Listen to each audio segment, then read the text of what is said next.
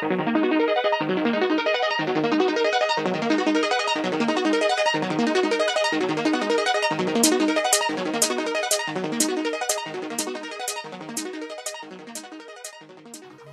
everybody. Welcome to the Spin Cycle podcast. The podcast talking to the personalities, the groups, and the brands that make the UK and London an incredible place to be a cyclist. Today, we've got two people who NJ and I met at Rouleur. Are tertiary friendships, I would say. We know each other who know each other. We've got Jago and Felix from Angry Pablo. Guys, welcome to the podcast.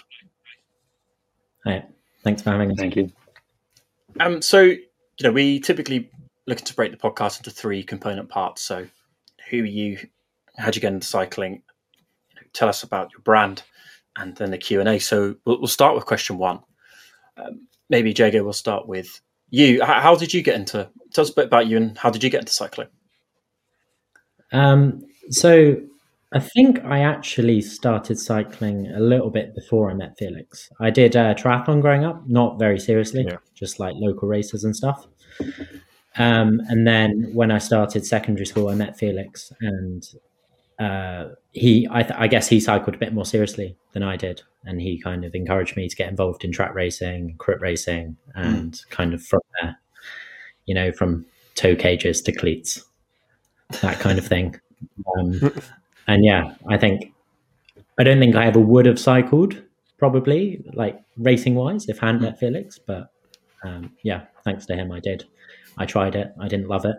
I stopped.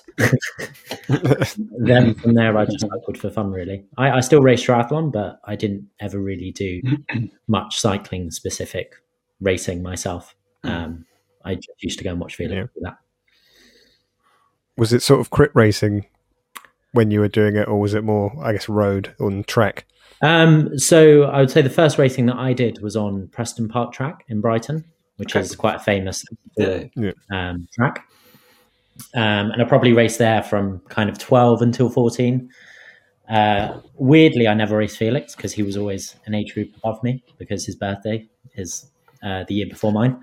That's kind of a good thing because he was quite good. He was always racing up an age group anyway, so it wouldn't have mattered. And I also did a bit of crit racing as well around Brighton. So there's some crits in Hove Park, which are, I think, still going to this day. I also did some racing at Hillingdon back in the day. More duathlons, I think, than bike-specific races.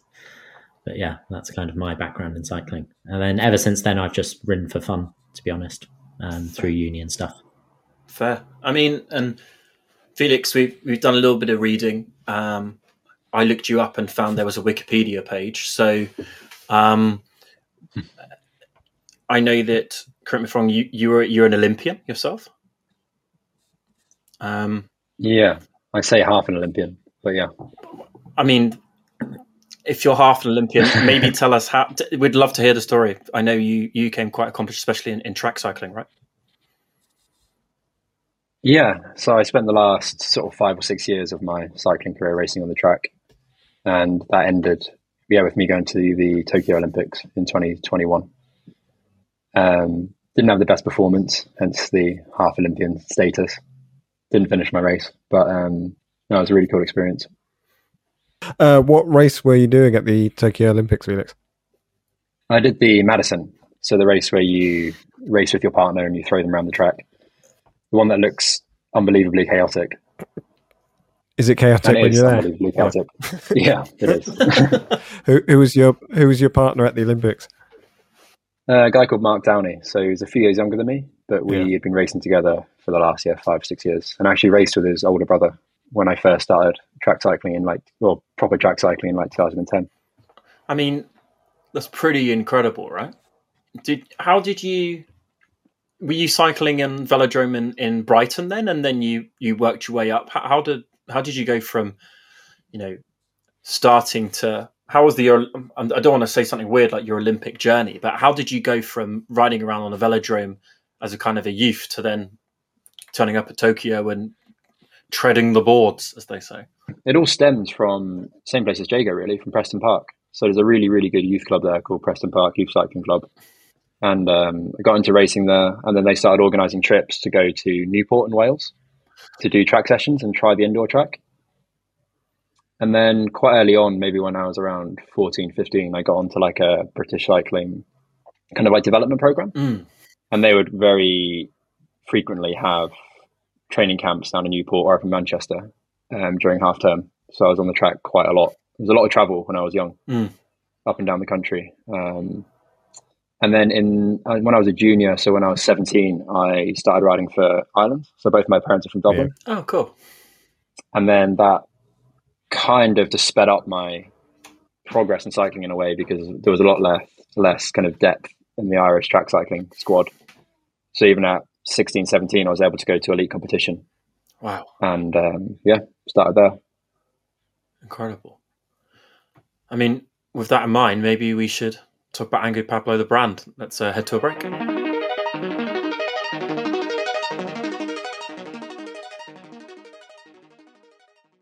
Welcome back, everyone. So, Felix, how did Angry Pablo start?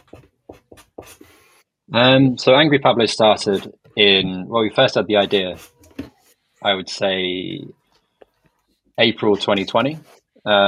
Myself and Jago have always thought about starting a business together, but never really had the time. But I live in Mallorca, and it was just as sort of lockdown was starting out here, and it was a really severe, strict lockdown. So I just essentially had unlimited time. So a quick phone call with Jago, who was also living abroad at the time, and we discussed the idea of starting a cycling brand that offered something a little bit different, a bit less serious, a bit more inviting to people on the outside of the sport. And that's where it was born. We spent essentially the whole summer researching, talking to different manufacturing facilities and sort of figuring out what we wanted to do. And then we launched in September of that same year. Nice. I wouldn't say non-serious brand, but as in like, I guess taking the eliteness out of it. Is that why Angry Pablo is called Angry Pablo?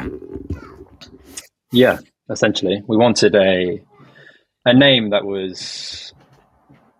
made people ask questions. It was kind of, it just gives them a more relaxed feel. The same with the logo. It makes people laugh. They like talking about it. And it's just very different to what you see, I think, in the cycling industry. Up until this point, anyway. Nice. So where was Jago? Where were you based when this call in the pandemic came? Yeah, so I was living in Moscow at the time. I had a very different lockdown experience to Felix. I essentially didn't have a lockdown. It's quite weird because I came back to the UK last year, and when I've spoken to people about it, I kind of feel a bit left out. I kind of feel like that experience didn't really happen to me. Because I was free to move around. People didn't really take it. I think people took it seriously for about 2 days, and then everyone was like, more to care. Obviously, people were being careful, but it wasn't to the same extent that I saw in other countries. I mean, so kind of talking through Angry Pablo, Jago, obviously we know sustainability is a bit of an issue, or not an issue. It's something important to you guys as a brand. Why don't you maybe give us an understanding of where you're positioning yourself within that kind of world of sustainability? Yeah, sure. So I think that it kind of stems from a change in our consumer behavior. Like we see fast fashion was obviously a massive thing 10 years ago. You were buying cheap clothes when we were growing up anyway, from places like Top Man and H&M.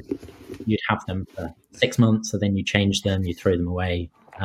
We ourselves have changed how we shop. We like to buy good things, and we like to keep them for a long time. We'd rather have 5 really good jumpers in our wardrobe that we're going to wear and that we actually really like than having 20. I guess that kind of change in our behavior did play a big role in how we approached our brand. And I think it was important for us as well to be able to travel to the places that were manufacturing our goods. So inevitably that meant that it was going to be within Europe. we also looked into materials quite carefully.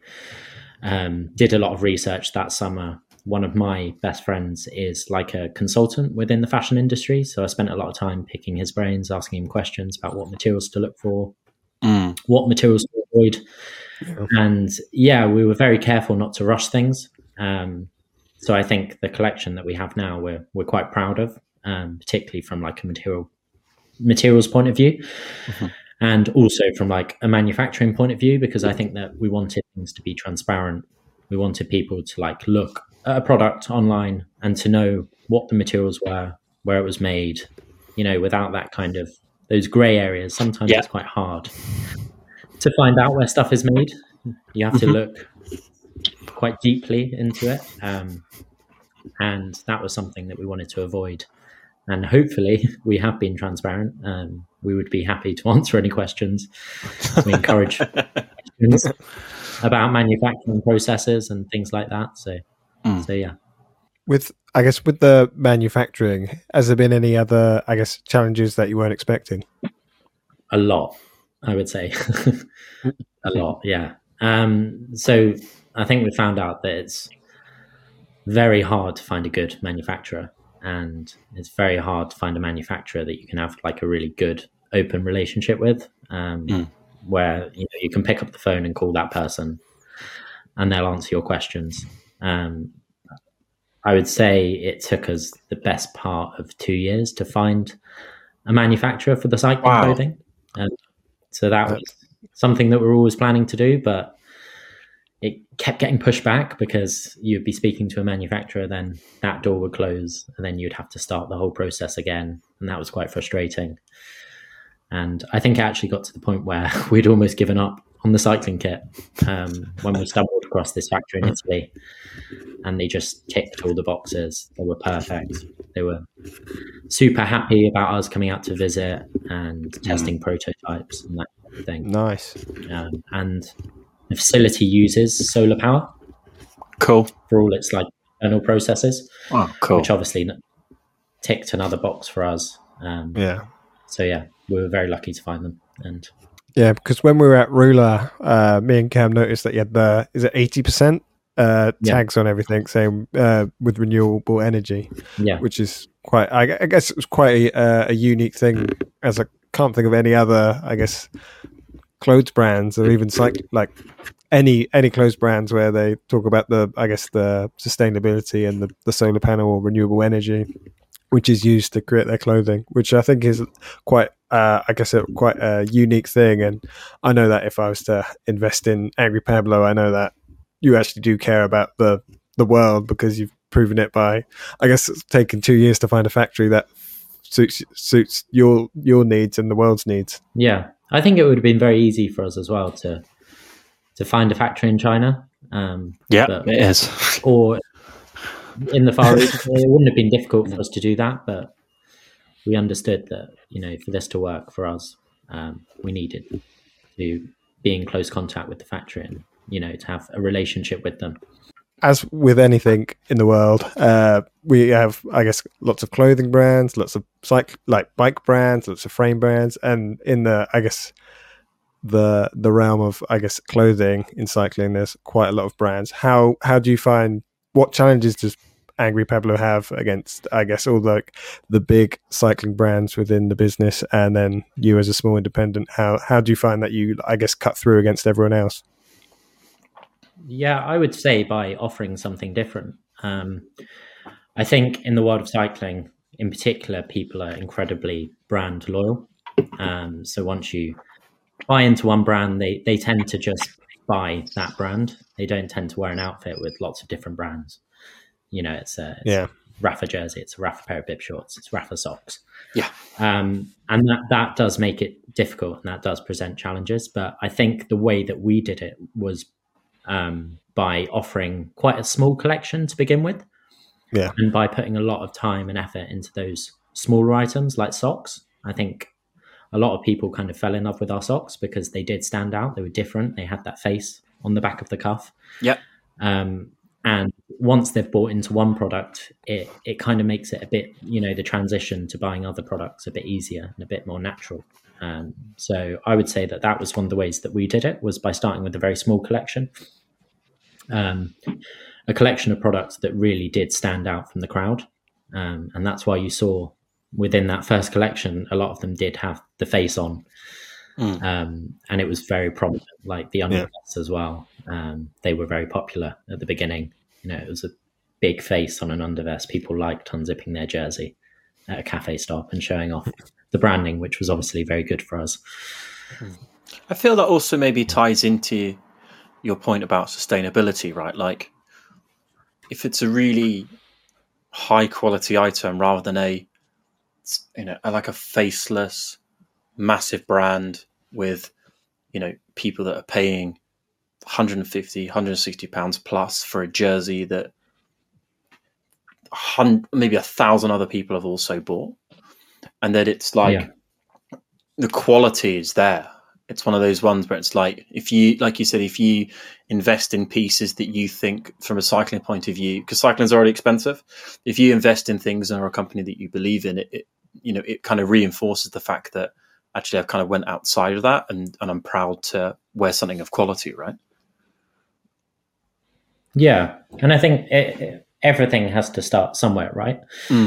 Someone has to, all these brands that we kind of are talking about, they all did start off somewhere, and they weren't popular in the beginning. They got popular because they were doing something very well.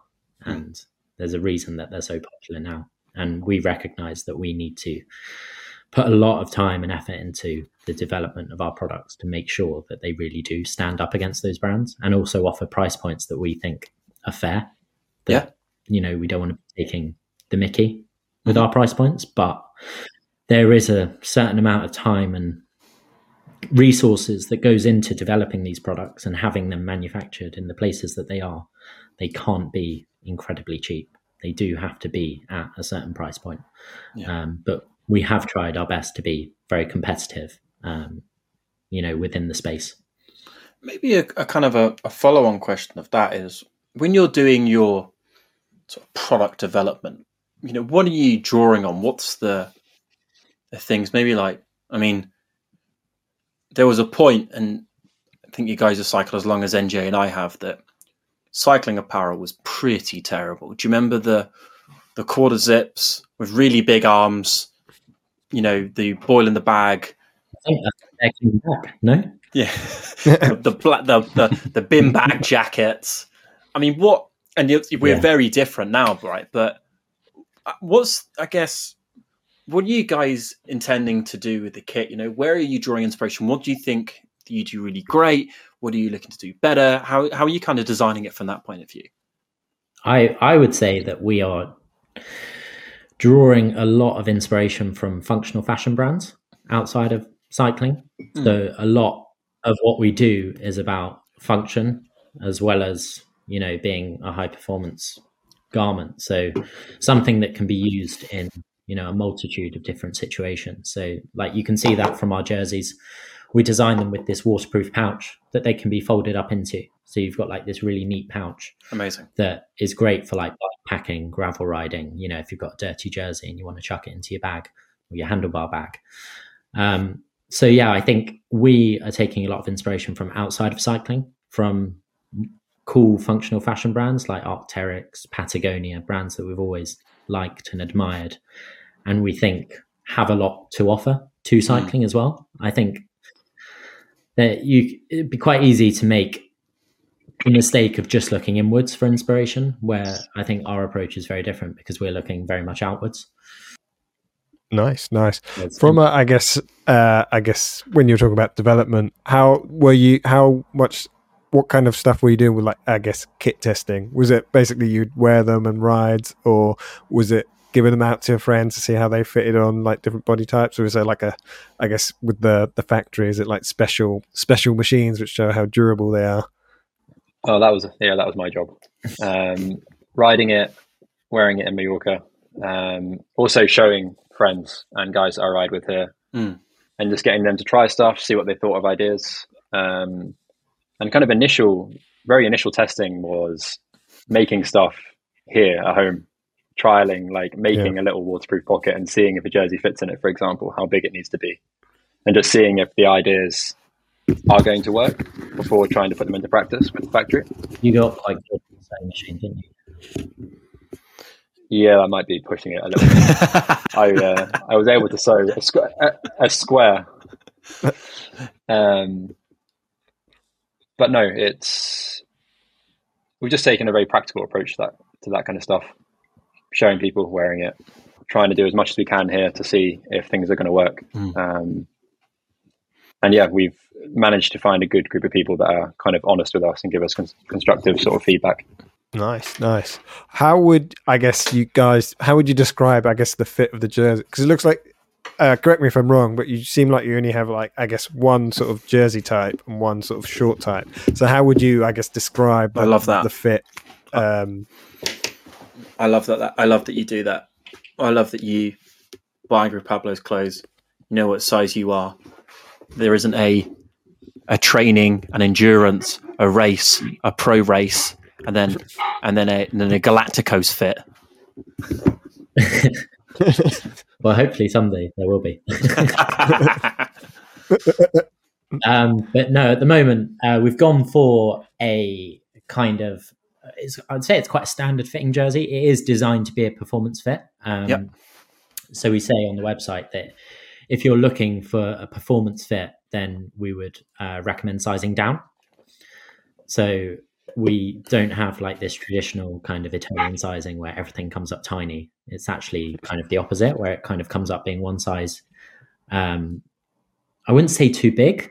I think that would be misleading. But if you were to take your usual size, then it would be kind of not skin tight kind of race fit. That's true. It would be a tiny bit more relaxed. But the reason we did that was because we did want to offer something for everyone.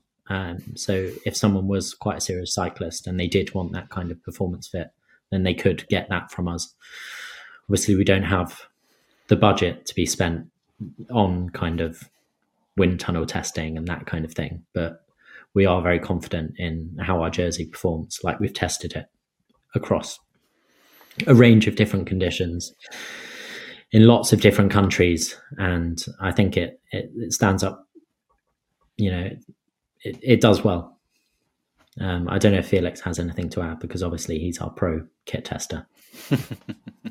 I think it was just, we had a really good idea of what we wanted from all of our kit. Like, we've spent obviously the last 15 years riding, and I've worn probably 10, 12 different manufacturers' kit. Every year they brought out different iterations, different fits, different shapes, different features. And we just, knew what we wanted, which made it a lot easier. We were going in with this sort of, this is what we want here. It's the same with our origin story with developing the socks. I'd had countless pairs of cycling socks over the years. Yeah. Never thought a pair were as good as they should be. And we knew what we wanted and found the factory and developed them. And I think that's got us off to a really strong start, just because we had a really strong vision of what we wanted. And it was, even if it was something very simple like socks, we still get comments today on how much people like them. Yeah. And it's such a simple thing.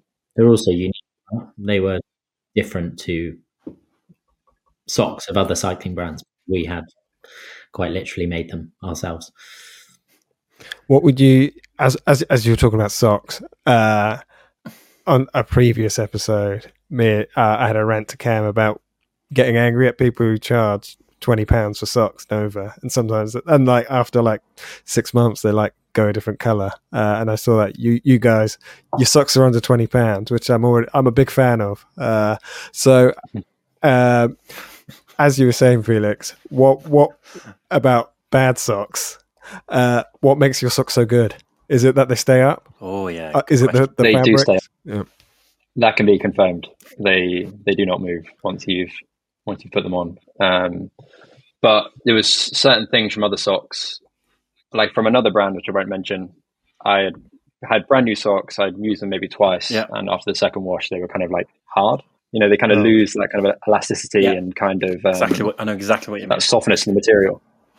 Yeah, yeah. And obviously, living out here in Mallorca, I wanted a very breathable sock. And other socks that I had were, just not performing. And again, it's something that some simple changes can improve something so simple so much, and it can make such a big difference. Yeah, there's nothing worse than having a really bad pair of socks that are slipping, or your feet are getting sweaty, or so yeah, it was a nice place to start. Where for the real technical question, where on the calf do your socks come up to? What is optimum level of sock to calf? Yeah, and also there's no UCI bullshit on this podcast either, so they can be as high as you want. Just below the calf muscle. If that makes sense. Oh yeah. Seeing as I'm a track cyclist, my muscles are too big to actually get them over, so that's why we set it there. Chris Miller said, "Is that the same for you, Jago?" Yeah, my muscles. Chris Miller was saying that he sprays hairspray on the inside of his aero socks, and Jay, is this right? That the hairspray adheses to a shaved leg, it keeps the aero sock up, apparently, according to Chris Miller. But I think it's all about the aero sock you buy. That is definitely true. But a few quick brands got on that hype a few years ago, and they started selling a sock stick. No, it was like a prick stick, and I guess I don't know what was in it, and you could put it on your leg and then pull your socks up, and it would hold them. But as you said, if you have good socks, you don't need a prick stick to hold them up. Yeah. Speaking of good kit, we won't talk about bad kit because there's enough of that around. But speaking of maybe when you did your product development, it sounds like Angry Pablo, you have the house style, call it. You know what works. You know what you like. You've got a great factory. I know you said that Felix, you especially, right? You had lots of kit from lots of other brands that maybe wasn't what you wanted. Did you look at other brands and say, we like how this fits here, we like this design, or we like having these pockets? How did you kind of put all of those ideas together and then go to your factory and say, this is what we'd like, and then you're like, this is it, this works? What was that process like? It's taking bits and pieces from everywhere, really. There was no like, this jersey, we want to mimic this. It was like, we like the sleeve length on this type of jersey. We like the material on this type of jersey. We like the kind of style of this type of jersey. So yeah, we took obviously inspiration from wearing all those different kits over the years, but there wasn't any singular item that was used. It was just bits and pieces from everywhere. Was there ever a Frankenstein jersey made with you on your Singer sewing machine where you unpick the seams of a brand? You turn up and you're looking like... has to be careful with this. Yeah, okay, maybe. It's very easy to look at his employment history to work out what brands he's talking about. I've had lots of kit through the years from Felix, from race teams. And yeah, we're speaking about the same brands, I think. Fair. Yeah, confirmed. But yeah, we did take lots of cycling jerseys and bib shorts. Talking of bib shorts, is there two pockets on the bib shorts? Like, because on the picture on the website, it's kind of got a person's hand behind the pocket, but then there's also like a zip on the back of the bib shorts with a pocket. So is there two pockets or is there one pocket? Two pockets. So we have a weather-resistant zip-up pocket, and then kind of like an extra layer stash pocket where you can slide in a waterproof jacket or a gilet. Yeah. Oh, nice. The zip pocket was kind of designed in case you didn't want to ride with the jersey. So if you're wearing a t-shirt, you would also have a zip pocket that you could use. That's very clever.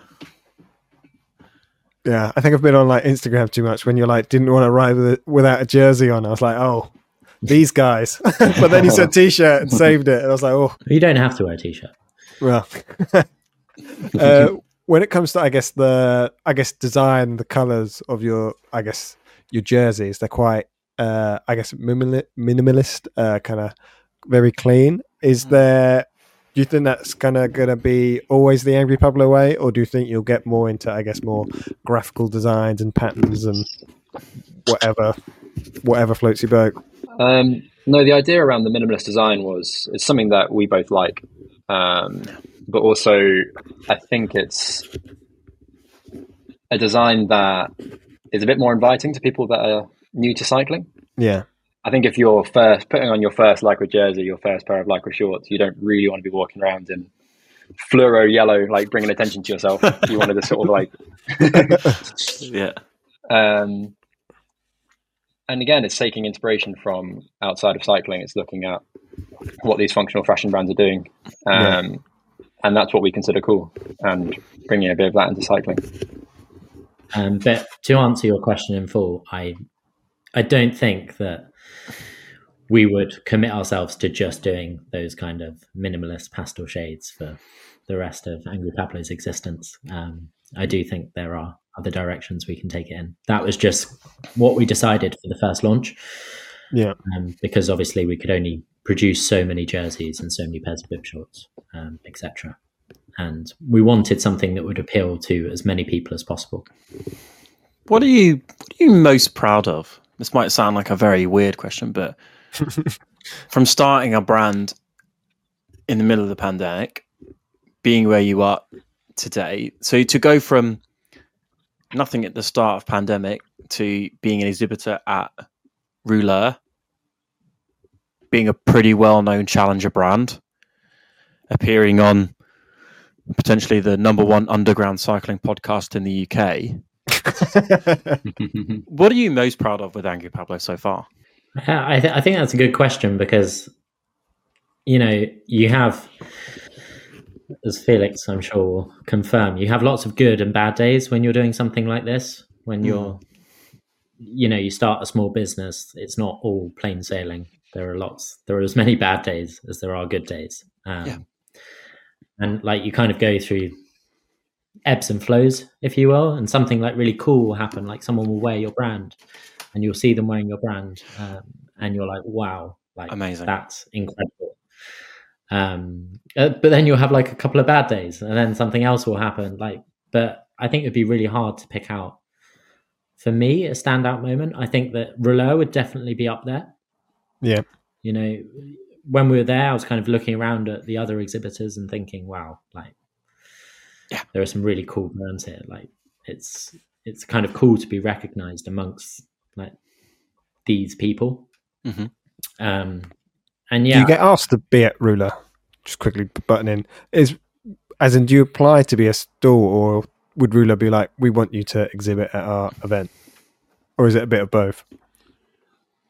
They contacted us to be involved, but it was holy hell a paid gig, so it's not. But we haven't been invited out of the kindness of their hearts, I don't think. But I bet you there were a lot of people that wanted to be invited that contacted the sales department of Rouleur that didn't go. Guarantee you that. Yeah, I'm sure. Amazing. So I kind of know, because we spoke about it at Rouleur slightly, but I know we spoke about it at Rouleur, but what's next for the Angry Pablo brand? We're currently deep into our development of the spring 2024 collections, which we're both quite excited about. We've learned a lot from our first runs. Mm-hmm. As Jago said, we're really proud of what we've produced, but there's always areas we can improve on, and also increasing the ranges. But we're also really excited to continue to develop the Angry Pablo social club aspect of things as well. We have a run club in Brighton. We've recently started a run club in London, and we're hoping to push on with that next year and continue to develop it as much as we can. We hear that there's a run club. Is there going to be a cycle club? Yeah, so we do actually have a cycle club, but the rides are a bit less frequent than our runs. So the runs are every single week on a set time, set day. And the rides are, I'd say we try and hold on through the summer once every 4 or 5 weeks. And we try to move them around. So they've done some in Sussex. We've done a couple in London. But again, we'd like to develop that next year and do more. So you said about the social run clubs and the cycling events. How do people get involved with Angry Pablo? What's next for you guys? So on our website, we have a social club section that's dedicated to the run and ride clubs, and it's very easy to sign up. You just have to sign a waiver and enter your email address, and then we add you to our community. And in terms of what we've got coming next, we've got a casual collection dropping in about 2 or 3 weeks, which we're really excited about. Amazing. And we're going to launch that exclusively for social club members, probably a few days before the general release. And so, people can sign up to our social club on our website and they can hear about it first. Sounds great. That sounds great. Sort of going back to, I guess, when Cam was asking about success, this sort of, has there been a time where you've just been out and you've just seen, in the most randomest of places, just seen an Angry Pablo like t-shirt or jersey, or someone's gone past on a bike and you're like, oh wow, and it kind of hit you of like, I've made that? That's a really good question. I saw someone on the tube once in London. No. An Angry Pablo. Yeah. And that probably is up there. Top 5 moments. Did you have to slightly restrain yourself to go over and be like, by the way, company, thanks for buying it. Would you, do you want to take a photo? Like, it must be like so exciting just to see, but you have to be like skulk off quietly. Do you want my autograph? But I've also seen, I was in Mallorca with Felix once, and I think it was a girl that rode past, and she was wearing an Angry Pablo neck warmer. And Felix literally chased her down the road shouting Angry Pablo. With that in mind, let's head to a break.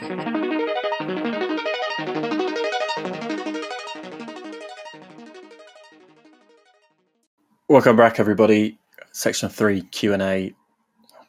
This, if you've heard any prior episodes, you know that this is a white bib safe space. You're more than welcome here. Guys, will there ever be, first of all, are you fans of the white bib? Second of all, will there ever be an Angry Pablo white bib? Maybe, Felix, we start with you. I've never personally wore white bibs, but I wouldn't be against it. Oh, okay. I wouldn't be against it. I feel like if I was in really good shape, I would put white bibs on. Oh. You have to have a good tan to go with them as well. Yeah, the contrast. Well, you do live in Mallorca, so I do, but I do have Irish heritage. Yeah, my partner's half Irish and Portuguese, and she got the Irish skin rather than the Portuguese skin. And it is when we go on holiday, it's all she ever tells me. She's like, the hat on. We were at the Giro last year, and it was 38 degrees in like May, and there I am, just t-shirt, like getting all nice and tan, looking all like, not that I'm Italian in any way, but I'm looking like a local. And there she is with like having to put on like layers of like white long sleeves on so she doesn't get burnt. Yeah, I'm just going red and freckled. Yeah. It's not really the best combination, but white bib shorts maybe. Jago, are you venturing in white bib shorts in sunny Brighton? Yeah, I'm not sure because, and I'll tell you why. Myself and Felix used to ride with a guy in Mallorca a lot who wore the same pair of white bib shorts, and they were always dirty. Dirty. And I find it really hard to look past that. Like when I think of white bib shorts, I just think of that man. Hopefully he's not this. Are we saying dirty in it wasn't clean, or dirty as in he got some stains on them and they didn't come out? Yeah, I'd probably say that. Just like he'd ridden them a few too many times. It wasn't a good look, but I'm convinced that I could pull off a pair of white bib shorts. Maybe we need to test this out at some point. So are we going to Angry Pablo white bib shorts? Maybe, it'll have to be a spring summer collection. Yeah. Or if you're like me, it could be an autumn winter collection because you're bold and true hard men ride in the rain. I mean, they're a great indoor pair of shorts as well, aren't they? Oh, white bib shorts. Potentially. That is a shout. It's just scare my wife and daughter instead of the general public of Surrey. Low level warfare within the house. Talking of kit, what is your favourite Angry Pablo I guess, kit? It can be cycling and leisure if we want to expand through your whole range. My favourite piece of cycling kit from us, I think, has to be our all-purpose gilet. I think it's the most kind of innovative product that we've come up with, and it just ticks all the boxes for being versatile, being really effective, and looking cool. Perfect. Why would you say it is innovative? In, I guess, when we think of, I guess, cycling gilets, what does it do that others don't? I think the mesh back makes a huge difference when you're riding. It's really good for regulating temperature, and the water resistant pocket, or the weather resistant pocket on the back, is a bit of a game changer too, keeping your phone dry, keeping money dry, and the fact that it reverses back into its own pouch if you're traveling with the bike. Whether you want to keep something clean or keep your dirty gilet away from your clean stuff, it's really, really handy. How many pockets are we talking on the back? We have 4 pockets, actually. So 3 standard pockets, and then the middle pocket has a zip-up, weather-resistant outer section. That's good. That's sick. That's good. Diego, how about you? No, I think on the cycling side of things, I'd agree. That's probably the piece of kit that comes in most handy as well, isn't it, in the UK, especially in this kind of weather. It's it's a really versatile, functional piece of kit. So I'd have to agree. We'll make sure we put that in the show notes. I think a link to that website. Make sure people can get that one. In terms of your leisure wear, would it be the sweatshirts you're wearing right now? Ayo. I really like our oversized t-shirts. They're really comfortable, and the quality of the material is really, really good. And they have that kind of minimalist design with a small patch on the chest. Nice. Jago? I live in this hoodie, so I think it would be rude for me not to say this hoodie in almond. It has to be almond, not grey. I'm a big fan of kind of, like comfy leisure wear that you can kind of wear all occasions. So yeah, I would go with this hoodie. Sweet. As we know, you both probably have never really ridden in Regents, but I know that you have ridden in Richmond, but it'd be unfair to ask you which one is more pro. So in Brighton, Jago, what are your, I guess, favourite rides? Where would you see the most pro people be around Brighton?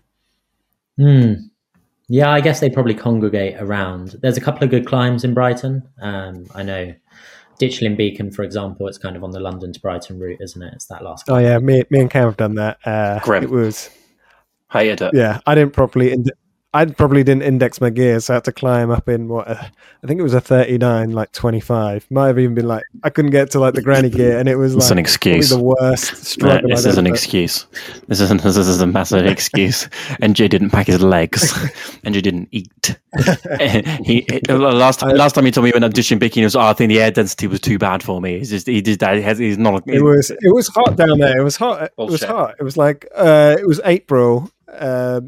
It was like the CGC charity ride, and then at the bottom of Ditchling Beacon, it was very hot. I don't know. It was kind of like all right temperature, and then it was just like I overheated, and then it was just like 8 minutes of like the worst, just 8 minutes of struggle. But I did take some nice pictures of you at the top. 8 minutes is ambitious, mate. Anyway. There's some other good climbs as well around, kind of closer to where we grew up. Firle Beacon, I'd definitely say is up there in Sussex as one of the best climbs. Nice. Is that with views or the gradient that you go up? Oh, it's pretty tough gradient wise, but it's quite a weird one because you ride up to the top and then it's just a car park. It doesn't go anywhere. But there are some very nice views from the top. But I think it's used for a lot of like local hill climbs and stuff.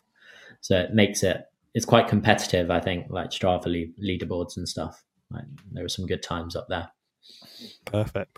So, Felix, you live in Mallorca. So I guess where is the most pro place in Mallorca, would you say? I would say there's a climb called Sacalobra, which is really iconic. I don't know if you've ridden up it, but you go down to a port and you just have to turn around and come straight back up the road you've already come down, which is a bit daunting because you descend for about 20 minutes.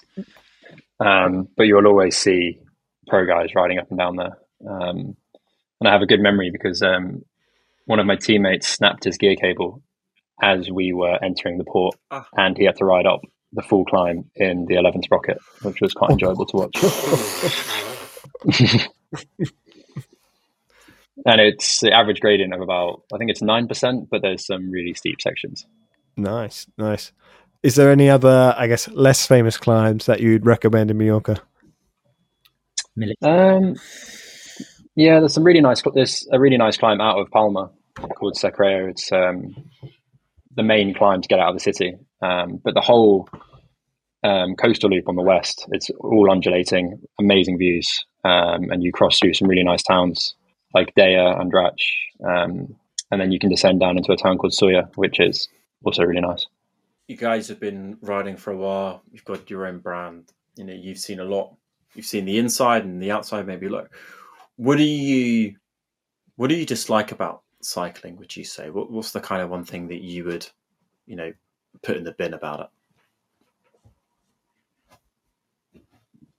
it? For me, I would say how. From two different points of view. So it's got very techy over the last kind of 5 or 6 years with power meters and heart rate and Garmin's and times. Mm-hmm. And from when I was racing, it made the level of competition go through the roof. Like with especially young riders coming through, there was guys that were 16 that had already been training like pros since they were 12 because they had access to this equipment. Mm-hmm. So that made the level of competition so high. So it went from us, it was going from being very competitive at the pointy end of like world championship races to not really being involved, just trying to like hang on to these crazy guys. But now that I've stopped racing, just the constant chat about power meters is mind-numbing. Power numbers all the time. Every group ride, it's someone talking about FTPs or whatever, and it's like, all right, I've had enough of this. I've done my time. Jagger, how about you? What are you binning? For me, I would say, what do I dislike about cycling? I would say the one thing that I find quite frustrating in cycling is that people who are kind of really into cycling and obsessed with cycling don't kind of understand other things outside of cycling, if that makes sense. Like all they think about is cycling. And I think this is what me and Felix have in common, is that we can appreciate other sports. We can appreciate, people that do other things. And I think cycling, just the culture needs to change a little bit. Like it would be very hard for someone to turn up on a group ride in Mallorca, for example, from a certain clubhouse and feel welcome. And I think I don't like that about cycling. Yeah. It's all a bit too consuming. Yeah. I think people take it a bit too seriously. Like I could turn up to a clubhouse ride with Felix, who's, won multiple World Cups on the track, and like they would make him feel like he was, this big. Yeah. It's a really weird culture in a lot of ways. But having said that, there are also some amazing communities as well, which I should point out. And I think it is changing, and I think that is good. But I still think there's a long way to go to get less elitist and like more of a welcoming kind of inclusive environment for people. Yeah, as you call yourself, I guess, a hybrid cycling club, and you have your run club. How would you say, I guess, running and cycling differ in that sense, if we're sort of going on the whole like club feel?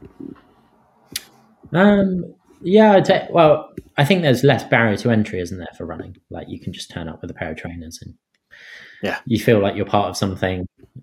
Whereas with cycling, obviously there are barriers to entry. You need a bike, you need certain equipment.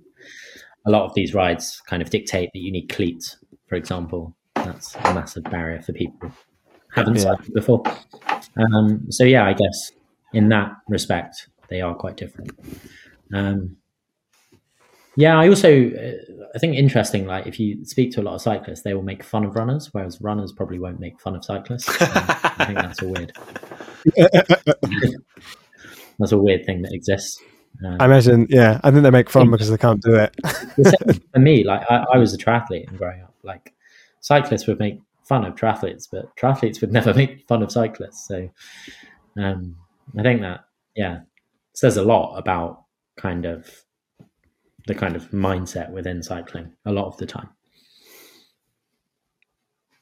I don't know if Felix would agree with me. No, I would. Yeah. I would. He did used to make fun of being a triathlete. I was going to ask that. Did you make fun of... I was about to say, no, I didn't. Well, you triathletes with your short socks. Short socks or no socks triathletes. Probably wouldn't do it now, but I imagine at the time, yeah, I probably didn't wear socks. So, bearing in mind you told us about your great rides, what about coffee shops? Jago, why don't we start with you? See, a lot of people go London to Brighton. There's a lot of places where I've been in Brighton that were maybe not the best of places because it was the only place we could find that wasn't busy. But how about, where would you go for a coffee in that area, or even not Brighton, maybe the kind of the surrounding areas? Yeah, so we do our social run club in Brighton from a place called Fika, which is at Sea Lanes, which is this new facility that was opened this summer. And it's basically a 50-meter swimming pool right on the seafront. And they've also got a bar. They've got a really nice cafe. They've got a bunch of other stuff going on down there. I think they've got like paddle boarding and stuff. And the coffee shop there, Fika, is really great. Really good speciality coffee. You have like a really nice view. You can sit on the terrace and you have a great view of the swimming pool and the sea. So I would probably recommend going there if I was in Brighton at the end of a long ride. Fair. Felix, what about in Mallorca?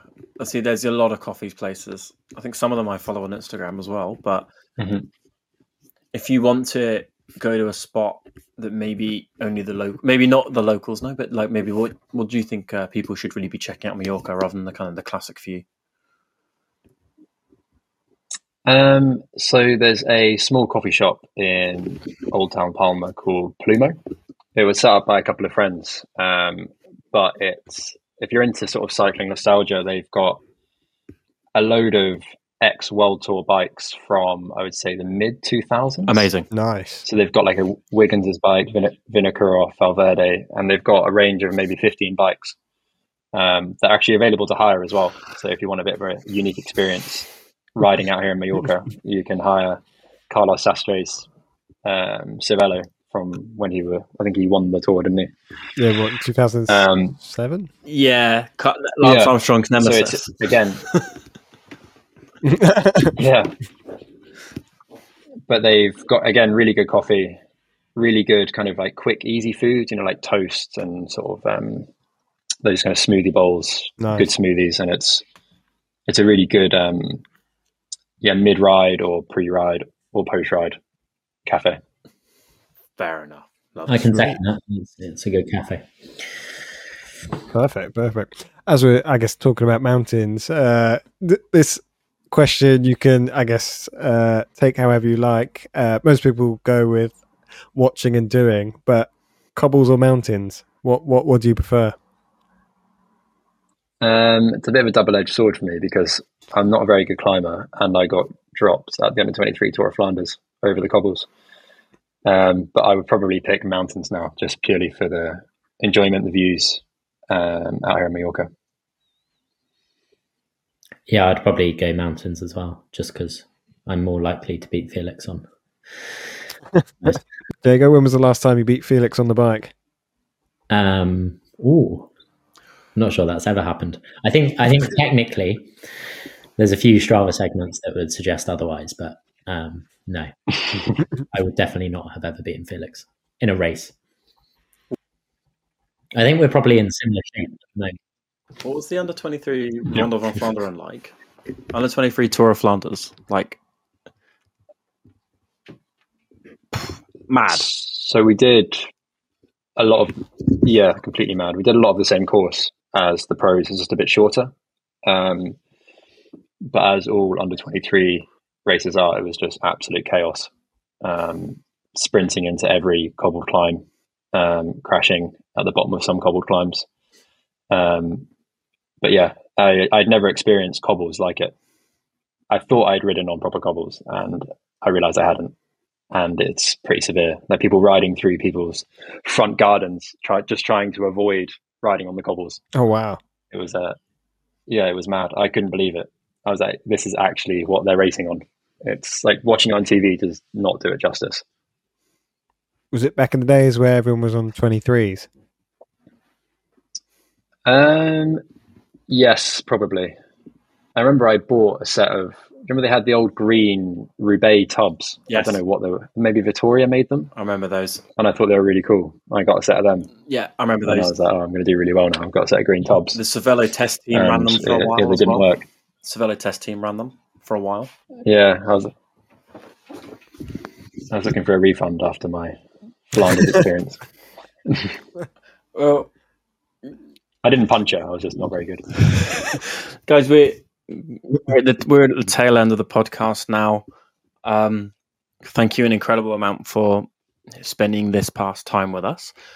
Where can people find you? What's in the pipeline? And what's next? So we're available on all good social media platforms. I think Instagram, Facebook, YouTube, probably some others. And our online store is angrypablo.cc. Or if you're listening in the EU, we're eu.angrypablo.cc. Fair. Well, Jaco, Felix, thanks for being on the Spin Cycle podcast. See you soon. Thanks for having us. Thank you. Thanks. Bye.